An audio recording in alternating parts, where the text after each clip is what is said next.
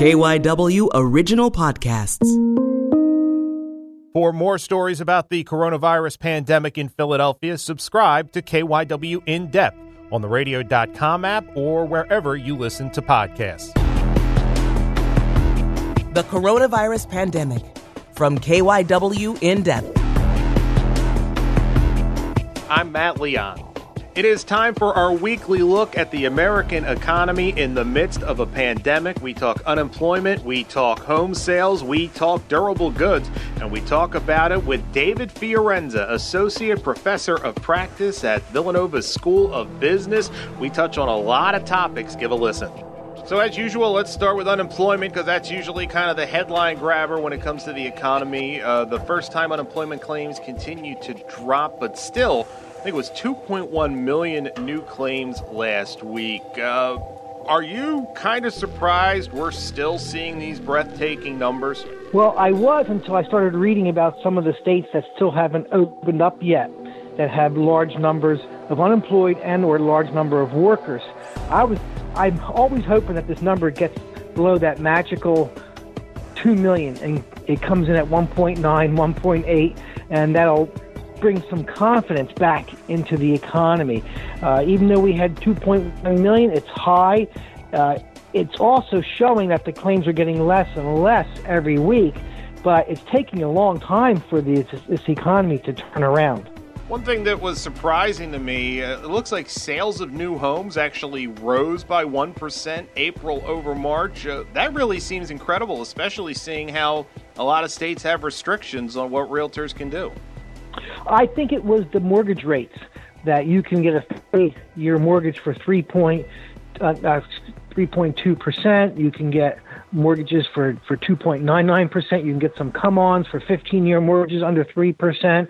I think it's also a buyer's market.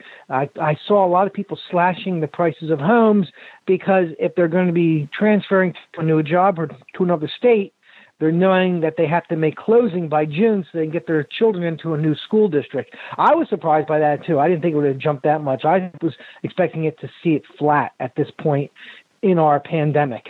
Durable goods, they dropped sharply in April, 17.2%, but it sounds like it was a little bit better than expected. Before we talk about the numbers, just for people that aren't familiar, how do you define durable goods?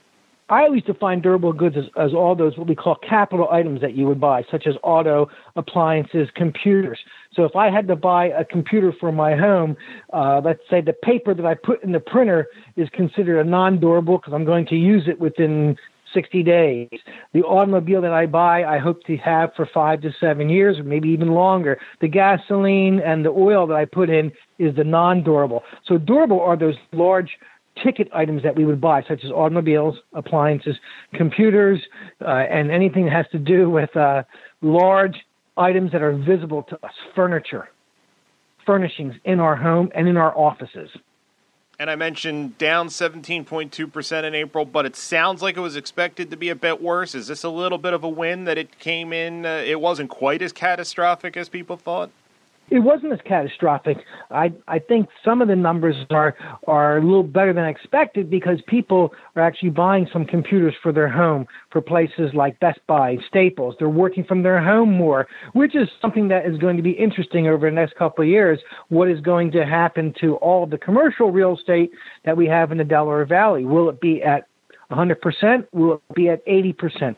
Will we see more and more virtual offices, people working from home?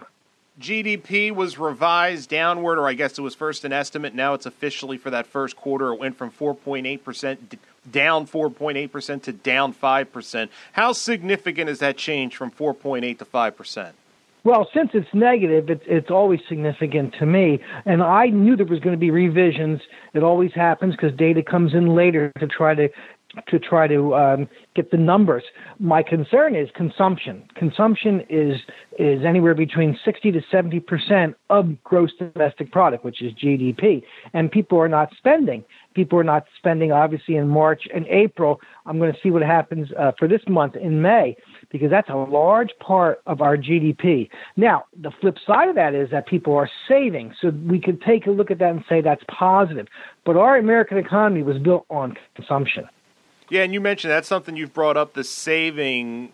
Do you expect that to continue for the next year or so, that people, just because we're in such uncertain times, we see savings increasing?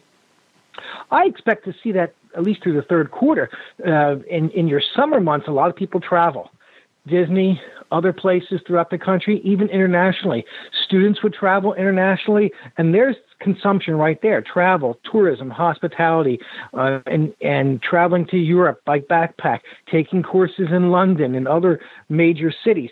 So if you don't have the majority of the people traveling, I know air travel has increased a bit the past couple of weeks. That's a good thing. But you're going to have more people either having staycations, people buying maybe motorhomes, things like that, so they could travel to the various locations within a day trip, let's say, or overnight trip. But I do not see this year, I do not see a large portion of the people traveling by train like they would to go to California, to go to the Rockies, or wherever they would visit in this country. Heard some talk about the administration about the possibility of, I think they're calling it a back-to-work bonus, to encourage Americans who'd been laid off to return to work. How have you heard of that? How would that work, and what do you think about that? I've heard rumblings of that, and I'm concerned about the fairness of that. What if I was called back to work this week, but yet this particular legislation is not going to be passed until July, and those who are in July get called back and get the bonus, let's say, to come back to work. It'd be whatever the amount would be. Let's just, for sake of argument, say it's $1,000 to go back to work. Because right now, if somebody is receiving the $600 pandemic pay as well as unemployment, the incentive to go back to work is not there monetarily. The incentive to go back to work is there psychologically, physiologically, absolutely, but it's not there monetarily. So here's something else that the Congress has been batting around. I don't like that idea at all. I think we already had $3 trillion into the economy so far, and a lot of it still has not gotten into the hands of the people that really, really do need it. I think we will see at least one more big relief package, speaking of that, from Congress. What would you like to see if Congress were to roll out another relief aid package, however you want to focus on it? What are some things you think would have to be included to that would really help, if not stimulate the economy, just kind of at least hold the line? I'd like to actually see it go to small business. When they define small business, they're the businesses I think about when I travel to Jersey, to Delaware, and PA, all the nice little towns where there's a small shop that employs 5 people, where there's a restaurant that employs 25 people, where there's a little music venue that employs 10 people. It needs to get into the hands of those people. The last package, the CARES package they did, they argued about it so long that by the time the money went to the small businesses, the employees were already laid off, and most of the businesses are unable to open. So my concern is that there's a major lag with Congress, and when they enact something and when they actually implement it for people to receive money. I'd like to actually see it go to the American people because they're the ones who are spending the money as well. And kind of from 30,000 feet, is it really fair to expect the economy to return to pre-pandemic normal until this virus is completely in the rearview mirror, either vaccine or it burns out eventually? I mean, consumer confidence, I can't imagine we're going to get anywhere close to the levels we were before, just because you're going to have a percentage of the population that isn't going to be comfortable going out and doing what they usually do as long as there's any kind of a threat of the virus, no? That's correct, Matt. You hit it right there. Some people have already started to save money, and they're seeing savings accounts increasing and saying, do I need to go out 3 times a week? Maybe I go out once a week. Do I continue watching movies online? Do I continue to be around the family more? Now, I like to look at things in numbers or percents. I think by August, people may not want to hear this, but we're only going to be at about 25 to 30% of the economy. I think by the end of the year, if we're lucky, we'll be at 50% back to where the economy was. And I don't expect 2021 to be at 100%. It's going to gradually 75, 80, 85%. I think it's really going to go for the entire year of 2021. I do not expect this to go back to 100% of where we were pre-pandemic until 2022. It's unfortunate to say that, but I think that is the reality. That's it for this episode of KYW In-Depth Coronavirus. For more stories about the coronavirus pandemic here in the Philadelphia area, or if you want to know how what you see or hear on the news is going to change your own life or your own routine, then subscribe to the KYW In-Depth podcast. Search for KYW In-Depth on the radio.com app, on Apple Podcasts, or wherever you listen to your favorite shows. My name is Matt Leon, and we'll have another episode out soon.